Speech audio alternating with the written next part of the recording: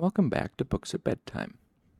I'm Tyler, your host, and today I thought I'd try recording in stereo. Just for fun. All right.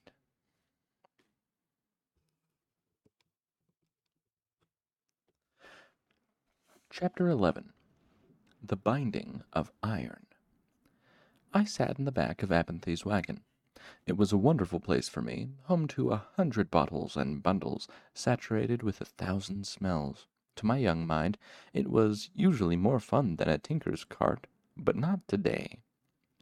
It had rained heavily the night before, and the road was a thick morass of mud. Since the troop was not on any particular schedule, we had decided to wait for a day or two to give the roads time to dry. It was a fairly common occurrence, and it happened to fall at the perfect time for Ben to further my education. So I sat at the wooden work table in the back of Ben's wagon and chafed at wasting the day listening to him lecture me about things I already understood. My thoughts must have been apparent, because Abinthy sighed and sat down beside me. Not quite what you expected, huh, eh? I relaxed a bit, knowing his tone meant a temporary reprieve from the lecture. He gathered up a handful of the iron drabs that were sitting on the table, and clinked them together thoughtfully in his hand. He looked at me. Did you learn to juggle all at once? 5 balls at a time? Knives, too? I flushed a bit at the memory. Trip hadn't even let me try 3 balls at first. He'd made me juggle 2. I'd even dropped them a couple of times. I told Ben so. Right, Ben said. Master this trick, and you get to learn another. I expected him to stand up and start back into the lesson, but he didn't. Instead, he held out the handful of iron drabs. What do you know about these? He clattered them together in his hand. In what respect? I asked. Physically, chemically, historically? Historically, he grinned. Astound me with your grasp of historical minutiae, Elir. I had asked him what Elir meant once. He claimed it meant wise one, but I had my doubts from the way his mouth had quirked when he said it. A long time ago, the people who... How long ago? I frowned at him in mock severity. Roughly 2,000 years ago, the nomadic folk who roamed the foothills around the Shalda Mountains were brought together under one chieftain. What was his name? Heldred. His sons were Heldim and Heldar. Would you like his entire lineage, or should I get to the point? I glowered at him. Sorry, sir, Ben said. Ben sat up straight in his seat and assumed such an aspect of rapt attention that we both broke into grins. I started again. Heldred eventually controlled the foothills around the Shalda. This meant that he controlled the mountains themselves. They started to plant crops, their nomadic lifestyle was abandoned, and they slowly began to get to the point, as Abinthy asked. He tossed the drabs onto the table in front of me. I ignored him as best I could. They controlled the only plentiful and easily accessible source of metal for a great distance, and soon they were the most skilled workers of those metals as well. They exploited this advantage and gained a great deal of wealth and power. Until this point, barter was the most common method of trade. Some larger cities coined their own currency, but outside those cities, the money was only worth the weight of the metal. Bars of metal were better for bartering, but full bars of metal were inconvenient to carry. Ben gave me his best bored student face. The effect was only slightly inhibited by the fact that he had burned his eyebrows off again about 2 days ago. You're not going to go into the merits of representational currency, are you? I took a deep breath and resolved not to pester Ben so much when he was lecturing me. The no longer nomads, called the Sealdim by now, were the first to establish a standardized currency. By cutting one of these smaller bars into 5 pieces, you get 5 drabs. I began to piece 2 rows of 5 drabs each together to illustrate my point.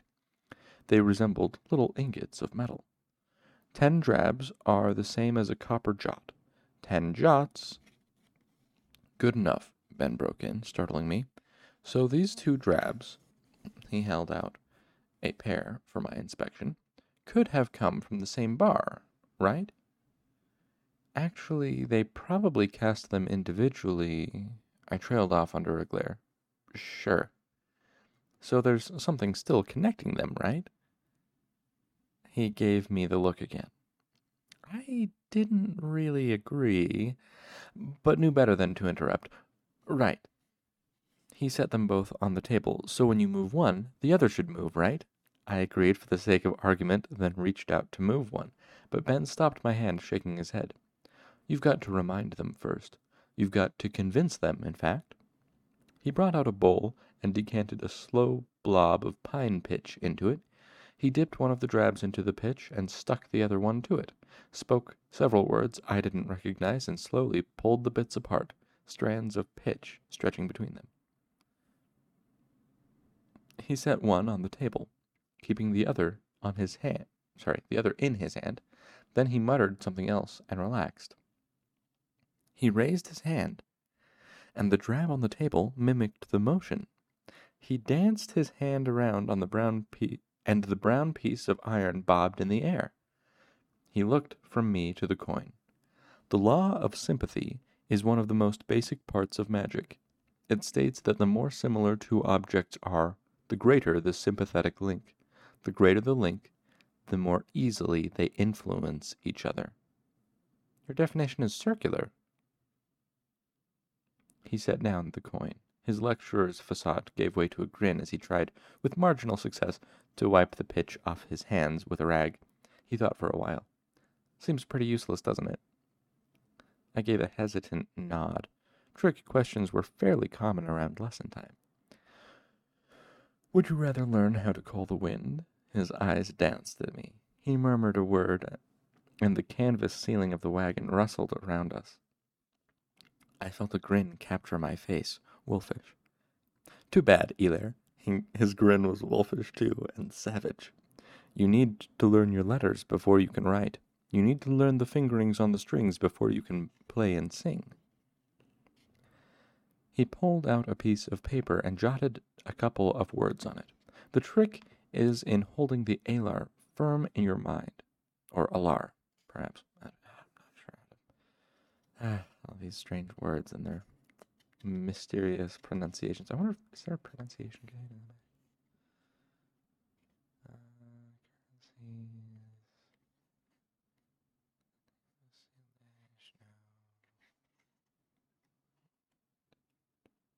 Pronunciation. Oh, here we go.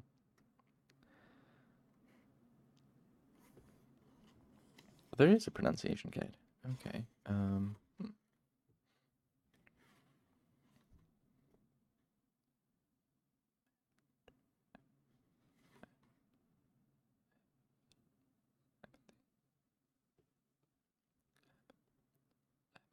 Okay.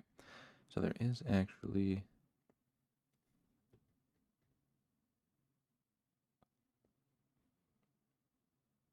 Okay, so it's pronounced alar.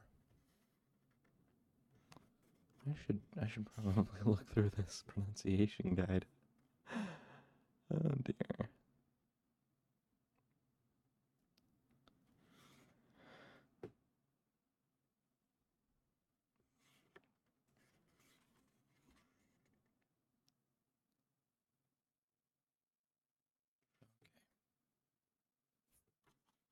Just want to make sure I've got a few of the main things down.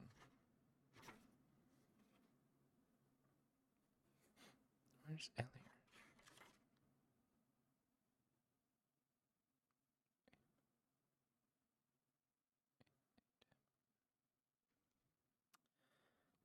I don't see Alier in here. That's weird. I suppose I'll just read it as it's written there. Okay, so alar. A-L-A-R. Alar. Okay, let's see. The trick is in holding the alar firm in your mind. You need to believe they are connected. You need to know they are. He handed me the paper. Here is the phonetic pronunciation. It's called the sympathetic binding of parallel motion. Practice. He looked even more lupine than before, old and grizzled with no eyebrows. He left to wash his hands. I cleared my mind using Heart of Stone. Soon I was floating on a sea of dispassionate calm. I stuck the 2 bits of metal together with pine pitch. I fixed in my mind the alar, the riding crop belief that the 2 drabs were connected. I said the words. I pulled the coins apart, spoke the last word, and waited. No rush of power, no flash of hot or cold, no radiant beam of light struck me. I was rather disappointed, at least as disappointed as I could be in the Heart of Stone.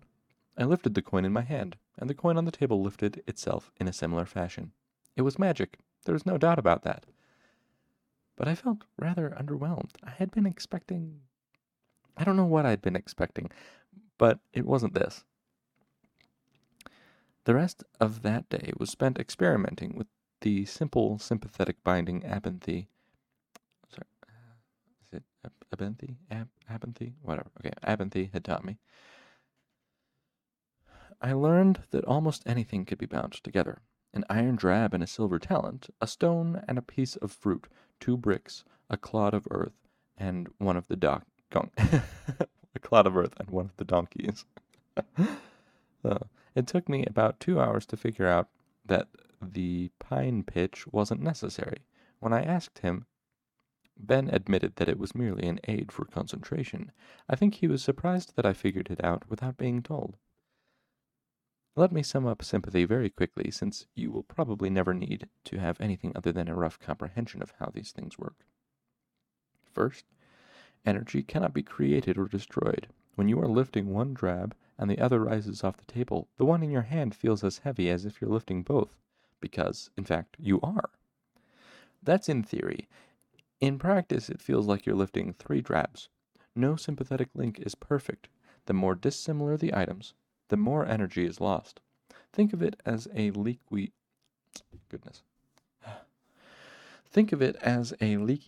aqueduct leading to a water wheel. A good sympathetic link has very few leaks, and most of the energy is used. A bad link is full of holes. Very little of the effort you put into it goes toward what you want it to do. For instance, I tried linking a piece of chalk to a glass bottle of water. There was very little similarity between the two, so even though the bottle of water might have weighed 2 pounds, when I tried to lift the chalk, it felt like 60 pounds. The best link I found was a tree branch I had broken in half. After I understood this little piece of sympathy, Ben taught me others, a dozen sympathetic bindings, 100 little tricks for channeling power. Each of them was a different word in a vast vocabulary I was just beginning to speak. Quite often it was tedious, and I'm not telling you the half of it. Ben continued giving me a smattering of lessons in other areas, history, arithmetic, and chemistry, but I grabbed at whatever he could teach me about sympathy. He doled out his secrets sparingly, making me prove I'd mastered one before giving me another. But I seemed to have a knack for it, above and beyond my natural penchant for absorbing knowledge, so there was never too long to wait.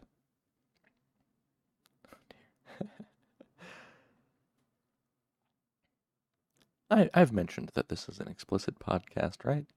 Okay, anyway, I don't mean to imply that the road was always smooth. The same curiosity that made me such an eager student also led me into trouble with fair regularity. One evening, as I was building up my parents' cook fire, my mother caught me chanting a rhyme I had heard the day before. Not knowing that she was behind me, she overheard as I knocked one stick of firewood against another, and absent-mindedly recited, 7 things has Lady Lackless, keeps them underneath her black dress. 1 a ring that's not for wearing, 1 a sharp word not for swearing. Right beside her husband's candle there's a door without a handle. In a box, no lid or locks, Lackless keeps her husband's rocks. There's a secret she's been keeping. She's been dreaming and not sleeping. On a road that's not for traveling, Lackless likes her riddle raveling.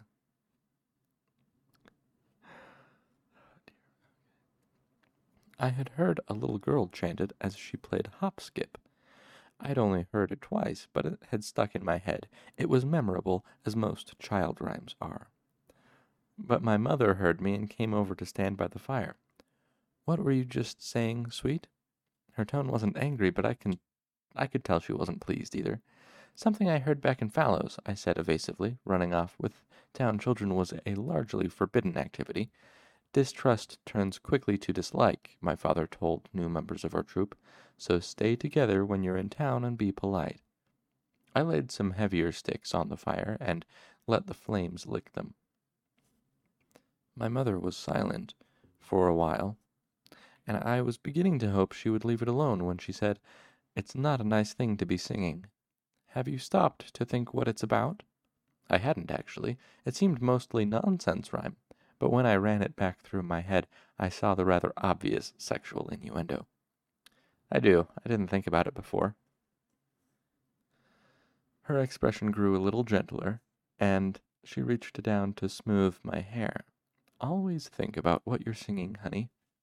I seemed to be out of trouble, but I couldn't keep from asking, how is it any different than parts of "For All His Waiting," like when Fane asks Lady Periel about her hat? "I heard about it from so many men, I wished to see it for myself and to try the fit." It's pretty obvious what he's really talking about. I watched her mouth grow firm, not angry, but not pleased. Then something in her face changed. "You tell me what the difference is," she said. I hated bait questions. The difference was obvious. One would get me in trouble, the other wouldn't. I waited for a while to make it clear I had given the matter proper consideration before I shook my head. My mother knelt lightly in front of the fire, warming her hands. "The difference is... Go fetch me the tripod, would you?" She gave me a gentle push, and I scampered off to get it from the back of our wagon as she continued. "The difference is between saying something to a person and saying something about a person. The first might be rude, but the second is always gossip." I brought the tripod back and helped her set it over the fire. "Also, Lady Periel is just a character. Lady Lackless is a real person, with feelings that can be hurt." She looked up at me. "I didn't know," I protested guiltily. I must have struck a sufficiently piteous figure, because she gathered me in for a hug and a kiss. "It's nothing to cry over, sweet one. Just remember to always think about what you're doing." She ran her hand over my head and smiled like the sun. "I imagine you could make it up to both Lady Lackless and myself if you found some sweet nettle for the pot tonight." Any excuse to escape judgment and play for a while in the tangle of trees by the roadside was good enough for me. I was gone almost before the words left her mouth. I should also make it clear that much of the time I spent with Ben was my free time. I was still responsible for my normal duties in the troop. I acted the part of the young page when needed. I helped paint scenery and sew costumes. I rubbed down the horses at night and rattled the sheet of tin backstage when we needed thunder on stage. But I didn't bemoan the loss of my free time. A child's endless energy and my own insatiable lust for knowledge made the following year one of the happiest times I can remember. 12. Puzzle pieces fitting. Toward the end of the summer, I accidentally overheard a conversation that shook me out of my state of blissful ignorance. When we are children, we seldom think of the future. This innocence leaves us free to enjoy ourselves as few adults can. The day we fret about the future is the day we leave our childhood behind. It was evening, and the troop was camped by the side of the road. Abinthy had given me a new piece of sympathy to practice. The maxim of variable heat transferred to constant motion, or something pretentious like that. It was tricky, but it had fallen into place like a puzzle piece fitting. It had taken about 15 minutes, and from Abinthy's tone, I guessed he had expected it to keep me occupied 3 or 4 hours at least. So I went looking for him, partly to get my next lesson, and partly so that I could be just a little bit smug. I tracked him down to my parents' wagon. I heard the three of them long before I saw them. Their voices were just murmurs. the distant music that a conversation makes when it's too dim for words. But as I was coming close, I heard one word clearly. Chandrian. Oh, I guess I should look that up in the pronunciation guide.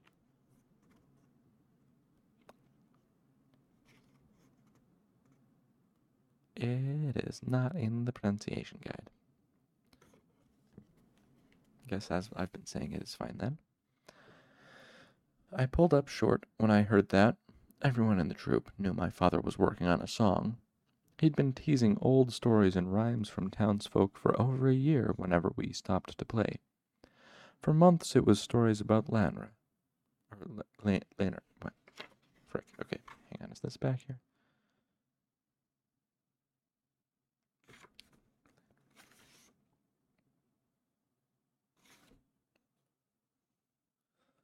Okay, where is it?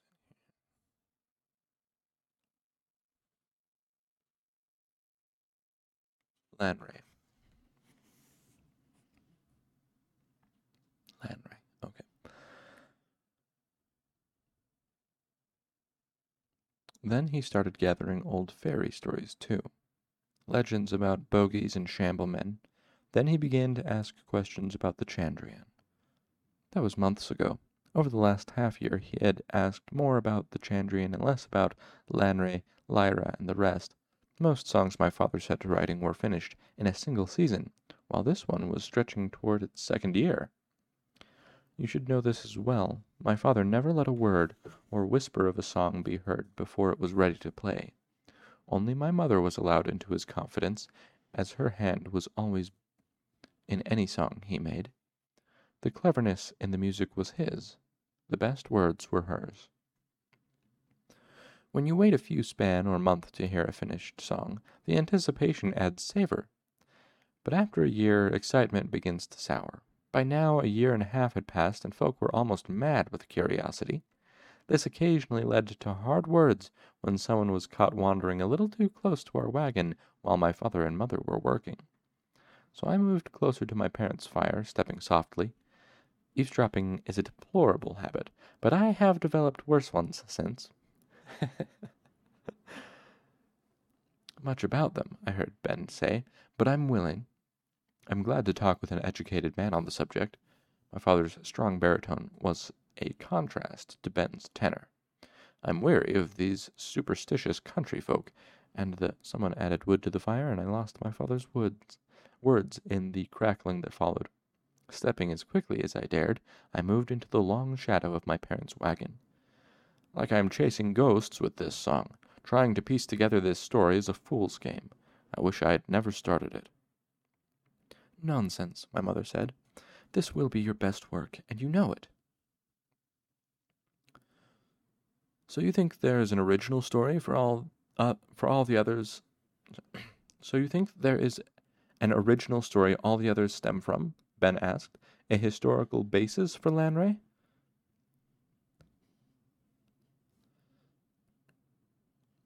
All the signs point to it, my father said. It's like looking at a dozen grandchildren and seeing 10 of them have blue eyes. You know the grandmother had blue eyes, too. I've done this before. I'm good at it. I wrote Below the Walls the same way, but I heard him sigh. What's the problem, then? The story's older, my mother explained. It's more like he's looking at great-great-grandchildren. And they're scattered to the 4 corners, my father groused. And when I finally do find one, it's got 5 eyes, 2 green, a blue, and a brown. And a chartreuse. Then the next one has only 1 eye, and it changes colors. How am I supposed to draw conclusions from that? Ben cleared his throat. A disturbing analogy, he said. But you're welcome to pick my brain about the Chandrian. I've heard lots of stories over the years.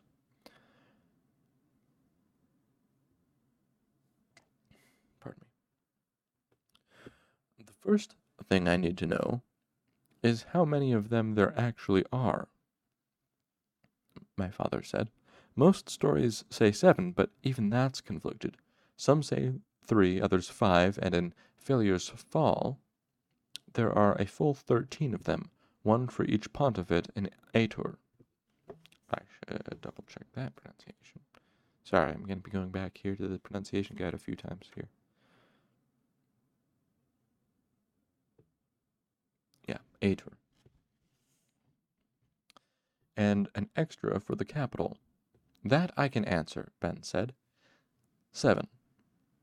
You can hold that with some certainty. It's part of their name, actually. Chan means 7. Chandrian means 7 of them. Chandrian. I didn't know that, my father said. Chan. What language is that? Ilish? That's spelled Y-L-L-I-S. I-Ash. Goodness. S-H. Yilish. Or Ilish. Y-L-L-I-S-H. I'm just fucking making up letters now. I guess S-H is now the letter Esh. God. Okay, anyway, sorry. Sounds like Tema, my mother said. You've got a good ear, Ben said to her. It's Temic, actually. Predates Tema by about 1,000 years. Well, that simplifies things, I heard my father say. I wish I had asked you a month ago. I don't suppose you know why they do what they do? I could tell by my father's tone that he didn't really expect an answer. That's the real mystery, isn't it? Ben chuckled. I think that's what makes them more frightening than the rest of the bogeymen you hear about in stories. A ghost wants revenge, a demon wants your soul, a shambleman is hungry and cold. It makes them less terrible. Things we understand we can try to control. But Chandrian come like lightning from a clear blue sky. Just destruction. No rhyme or reason to it. My song will have both, my father said with grim determination. I think I've dug up their reason after all this while.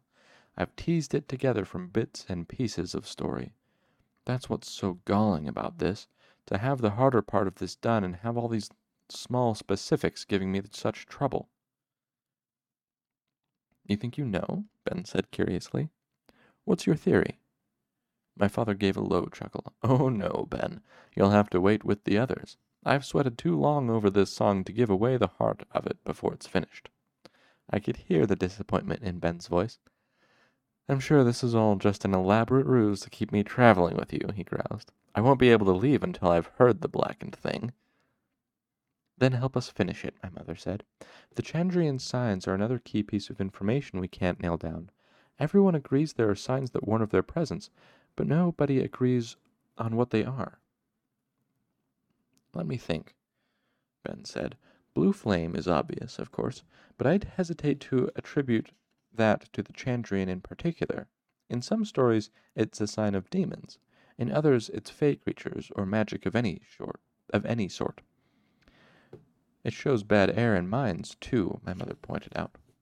Does it? My father asked. She nodded. When a lamp burns with a blue haze, you know there's fire damp in the air. Good Lord, fire damp in a coal mine, my father said. Blow out your light and get lost in the black, or leave it burn and blow the whole place to flinders. That's more frightening than any demon. I'll also admit to the fact that certain arcanists occasionally use prepared candles or torches to impress gullible townsfolk, Ben said, clearing his throat self-consciously. My mother laughed. Remember who you're talking to, Ben. We'd never hold a little showmanship against a man. In fact, blue candles would be just the thing the next time we play Daonica.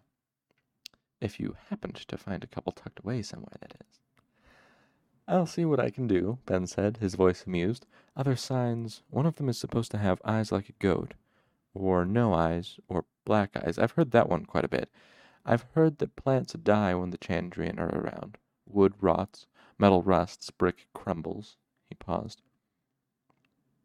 Though I don't know if that's several signs or all one sign. You begin to see the trouble I'm having, my father said morosely.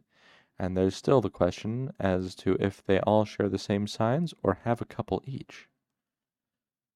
I've told you, my mother said, exasperated. One sign for each of them. It makes the most sense. My lady wife's favorite theory, my father said, but it doesn't fit. In some stories, the only sign is blue flame. In others, you have animals going crazy and no blue flame. In others, you have a man with black eyes and animals going mad and blue flames. I've told you how to make sense of that, she said, her irritated tone indicating they'd had this particular discussion before. They don't always have to be together. They could go out in 3s or 4s. If one of them makes fires dim, then it'll look the same as if they all made fires dim. That would account for the differences in their stories, different numbers and different signs depending on how they're grouped together. My father grumbled something. That's a clever wife you've got there, Arl, Ben spoke up, breaking the tension. How much will you sell her for? I need her for my work, unfortunately, but if you're interested in a short-term rental, I'm sure we could arrange a reason. There was a fleshy thump followed by a slightly pained chortle in my father's baritone. Any other signs that spring to mind? They're supposed to be cold to the touch, though how anyone could know that is beyond me. I've heard that fires don't burn around them, though that directly contradicts the blue flame. It could. The wind picked up, stirring the trees. The rustling leaves drowned out what Ben said. I took advantage of the noise to creep a few steps closer. Being yoked to shadow, whatever that means, I heard my father say as the wind died down. Ben grunted. I couldn't say either. I heard a story where they were given away because their shadows pointed the wrong way, toward the light. And there's another one where one of them was referred to as shadow-hamed.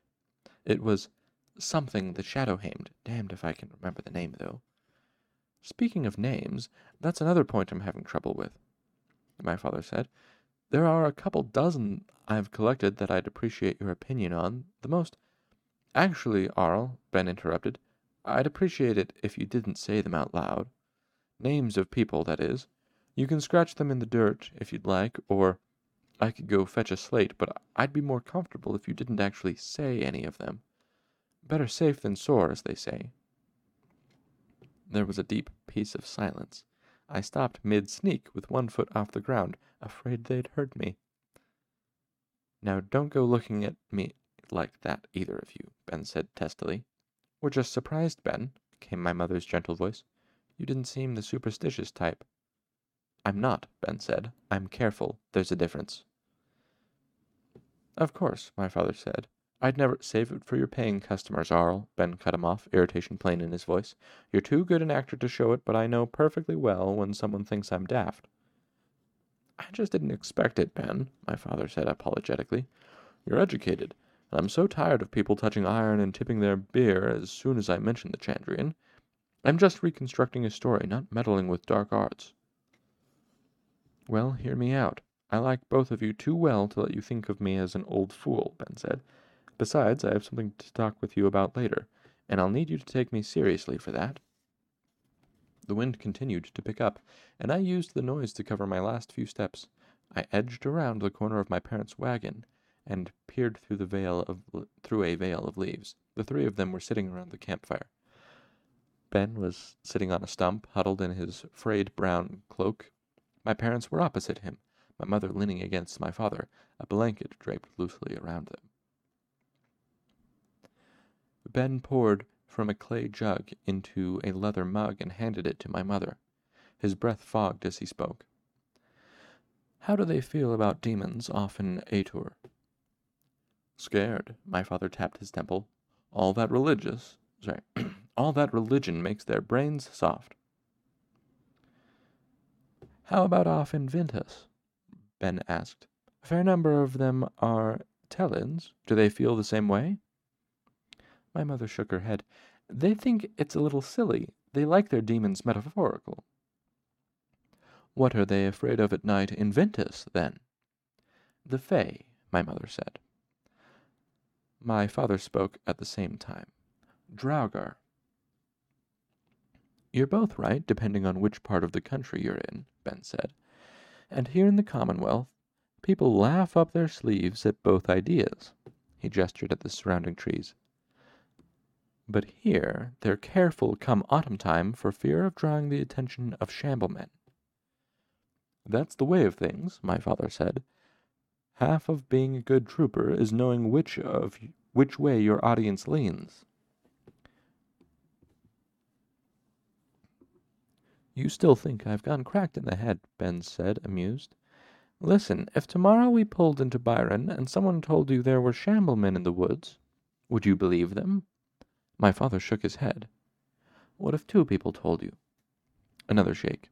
Ben leaned forward on his stump. What if a dozen people told you with perfect earnestness that shamblemen were out in the fields, eating? Of course I wouldn't believe them, my father said, irritated. It's ridiculous.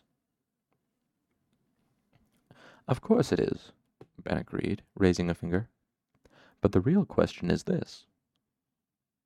Would you go into the woods?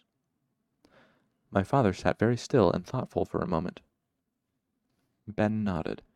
You'd be a fool to ignore half the town's warning, even though you don't believe the same thing they do. If not shamblemen, what are you afraid of? Bears? Bandits? Good, sensible fears for a trooper to have, Ben said. Fears the townsfolk don't appreciate. Every place has its little superstitions, and everyone laughs at what the folks across the river think. He gave them a serious look. But have either of you ever heard a humorous song or story about the Chandrian? I'll bet a penny you haven't. My mother shook her head after a moment's thought. My father took a long drink before joining her. Now, I'm not saying that the Chandrian are out there, striking like lightning from the clear blue sky, but folk everywhere are afraid of them. There's usually a reason for that. Ben grinned and tipped his clay cup, pouring the last drizzle of beer out onto the earth. And names are strange things, dangerous things. He gave them a pointed look. That I know for sure because I am an educated man. If I'm a mite superstitious too, he shrugged. Well, that's my choice. I'm old. You have to humor me. My father nodded thoughtfully. It's odd. I never noticed that everyone treats the Chandrian the same. It's something I should have seen. He shook his head as if to clear it. We can come back to names later, I suppose. What was it you wanted to talk about? I prepared to sneak off before I was caught, but what Ben said next froze me in place before I took a single step. It's probably hard to see, being his parents and all, but your young Kvothe is rather bright. Ben refilled his cup and held out the jug to my father, who declined it. As a matter of fact, bright doesn't begin to cover it, not by half. My mother watched Ben over the top of her mug.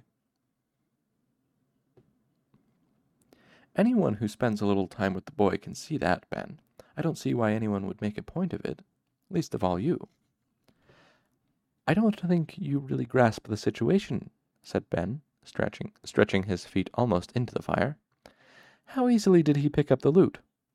My father seemed a little surprised at the sudden change of topic. Fairly easily. Why? How old was he? My father tugged thoughtfully at his beard for a moment. In the silence, my mother's voice was like a flute. 8. Think back to when you learned to play. Can you remember how old you were? Can you remember the sort of difficulties you had? My father continued to tug on his beard, but his face was more reflective now, his eyes far away. Abinthy continued. I'll bet he learned each chord, each fingering, after being shown just once. No stumbling, no complaining.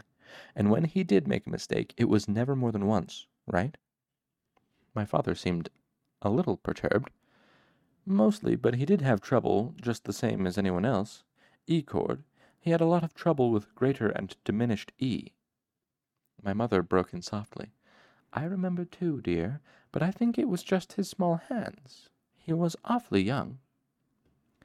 I bet it didn't stall him for long, Ben said quietly.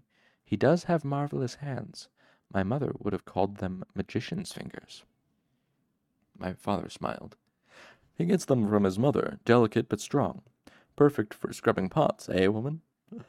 My mother swatted him, then caught one of his hands in her own and unfolded it for Ben to see. He gets them from his father, graceful and gentle, perfect for seducing young nobles' daughters. My father started to protest, but she ignored him.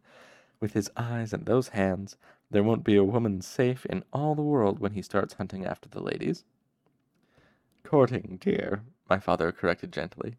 Semantics, she shrugged. It's all a chase, and when the race is done, I think I pity the women chased who run.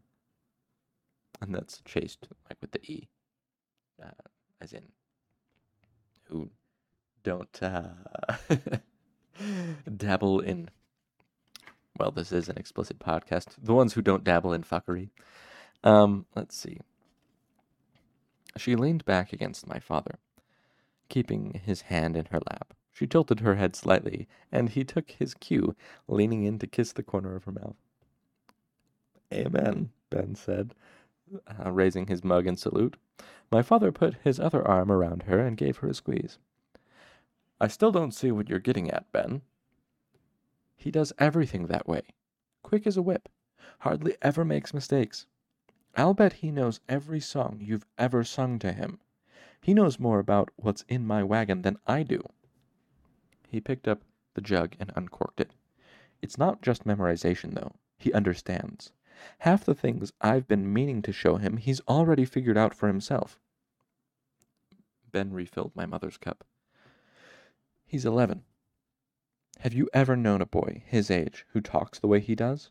A great deal of it comes from living in such an enlightened atmosphere, Ben gestured to the wagons. But most 11-year-olds' deepest thoughts have to do with skipping stones and how to swing a cat by the tail. My mother laughed like bells, but Abinthy's face was serious. It's true, lady. I've had older students that would have loved to do half as well. He grinned. If I had his hands, and 1/4 his wit, I'd be eating off silver plates inside a year. There was a lull. My mother spoke softly. I remember when he was just a little baby, toddling around. Watching, always watching, with clear, bright eyes that looked like they wanted to swallow up the world. Her voice had a little quaver in it. My father put his arm around her, and she rested her head on his chest. The next silence was longer. I was considering sneaking away when my father broke in. What is it you suggest we do? His voice was a mix of concern and fatherly pride. Ben smiled gently.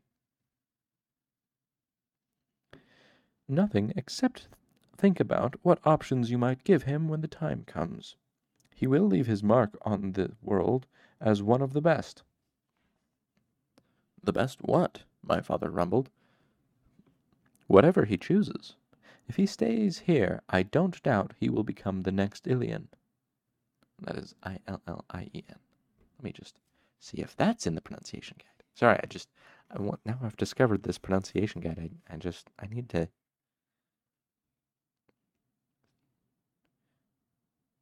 Yeah, Ilian. Okay, the next Ilian.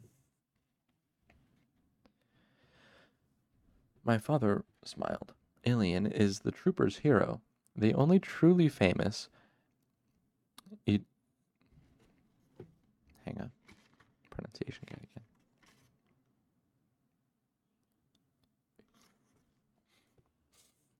The only truly famous Ademaru in all of history. All our oldest, best songs are his songs. What's more, if you believed the stories, Ilian reinvented the lute in his lifetime. As a master luthier, Ilian transformed the archaic, fragile, unwieldy court lute into the marvelous, versatile 7-string trooper's lute we use today. The same stories claim Ilian's own lute had 8 strings in all. Ilian, I like that thought, my mother said. Kings coming from miles away to hear my little Kvothe play. His music stopping barroom brawls and border wars, Ben smiled. The wild women in his lap, my father enthused, laying their breasts on his head. There was a moment of stunned silence. Then my mother spoke slowly with an edge to her voice. I think you mean wild beasts laying their heads in his lap. Do I? Ben coughed and continued. If he decides to become an arcanist, I bet he'll have a royal appointment by the time he's 24. If he gets it into his head to be a merchant, I don't doubt he'll own half the world by the time he dies. My father's brows knitted together. Ben smiled and said, Don't worry about the last one. He's too curious for a merchant. Ben paused as if considering his next words very carefully. He'd be accepted into the university, you know. Not for years, of course. 17 is about as young as they go. But I have no doubts about... I missed the rest of what Ben said. The university. I had come to think of it in the same way that most children think of the Fay Court, a mythical place reserved for dreaming about, a school the size of a small town, 10 times 10,000 books, people who would know the answers to any question I could ever ask. It was quiet when I turned my attention back to them. My father was looking down at my mother, nestled under his arm. How about it, woman? Did you happen to bed down with some wandering god a dozen years ago? That might solve our little mystery. She swatted at him playfully, and a thoughtful look crossed her face. Come to think of it, there was a night about a dozen years ago. A man came to me. He bound me with kisses and chords of chorded song. He robbed me of my virtue and stole me away. She paused. But he didn't have red hair. Couldn't be him. She smiled wickedly at my father, who appeared a little embarrassed. Then she kissed him. He kissed her back. That's how I like to remember them today. I snuck away with thoughts of the university dancing in my head.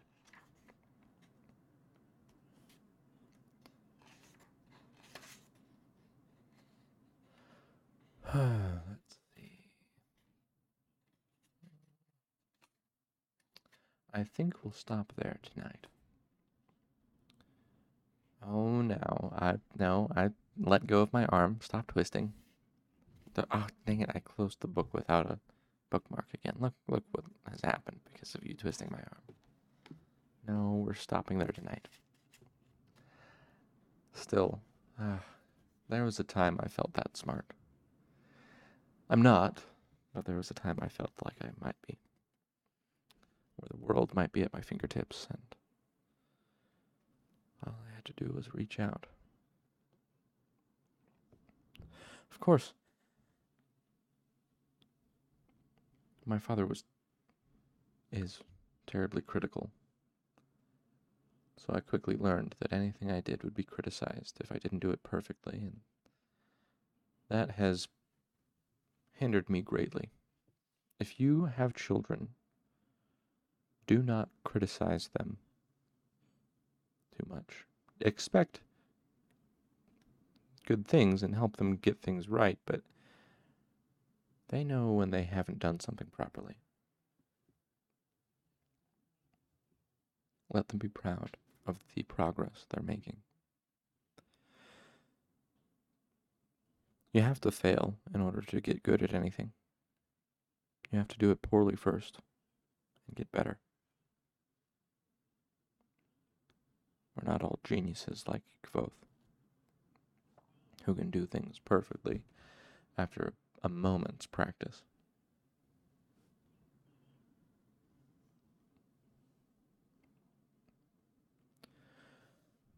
You see, being criticized constantly and never praised when I got things right taught me that I should either do things perfectly or do nothing at all. And that's one of the worst things you can teach a child. Nothing will set them up to fail faster than that. It's something I have had to struggle desperately to unlearn. I'm still unlearning it. I've been trying to unlearn it for nearly a decade. Be careful what you teach your children and how you treat them. Do your best to give your children opportunities to succeed and praise them when they put in good effort.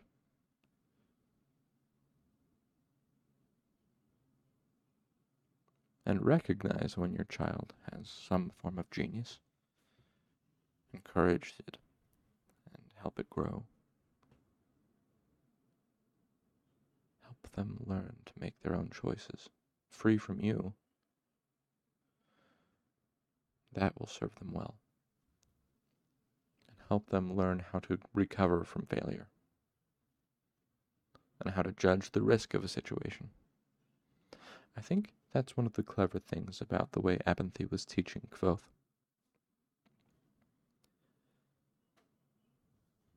He taught him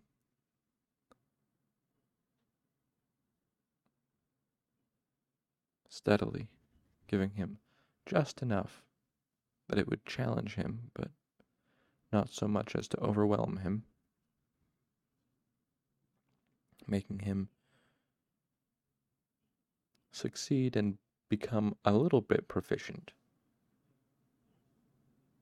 before moving on, and then circling back to promote mastery.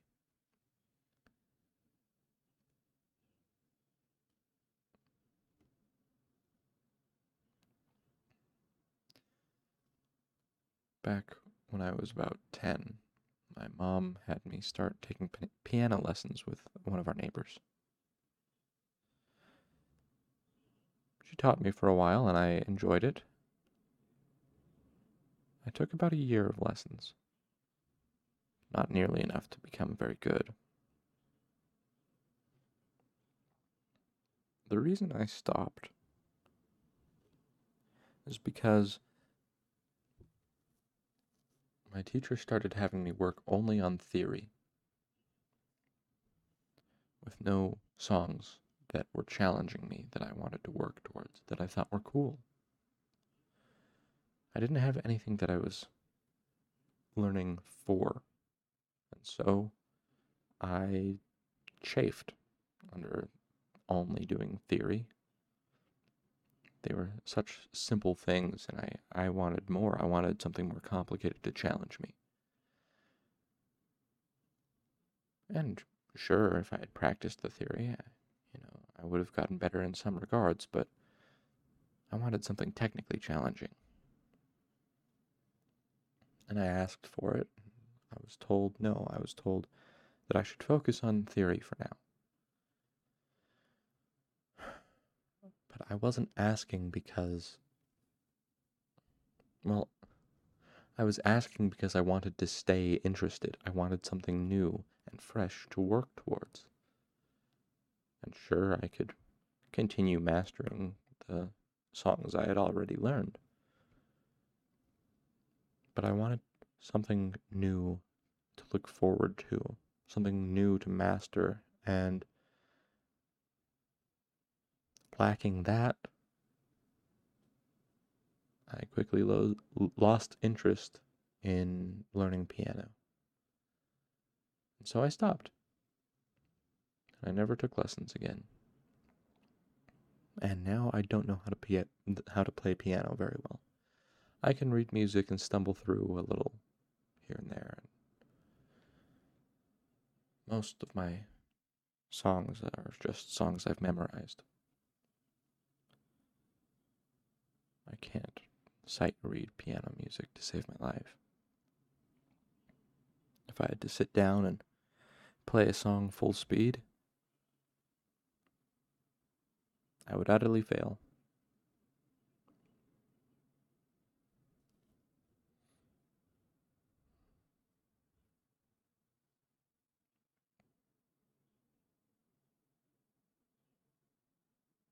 So be careful how you teach your children, and let them reach for their own motivation. If they set a goal for themselves, let them have that goal and facilitate it so that they can grow.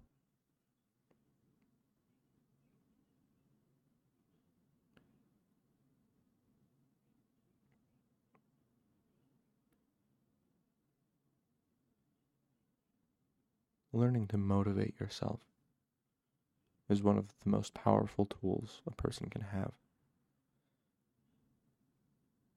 Don't deny that to your children.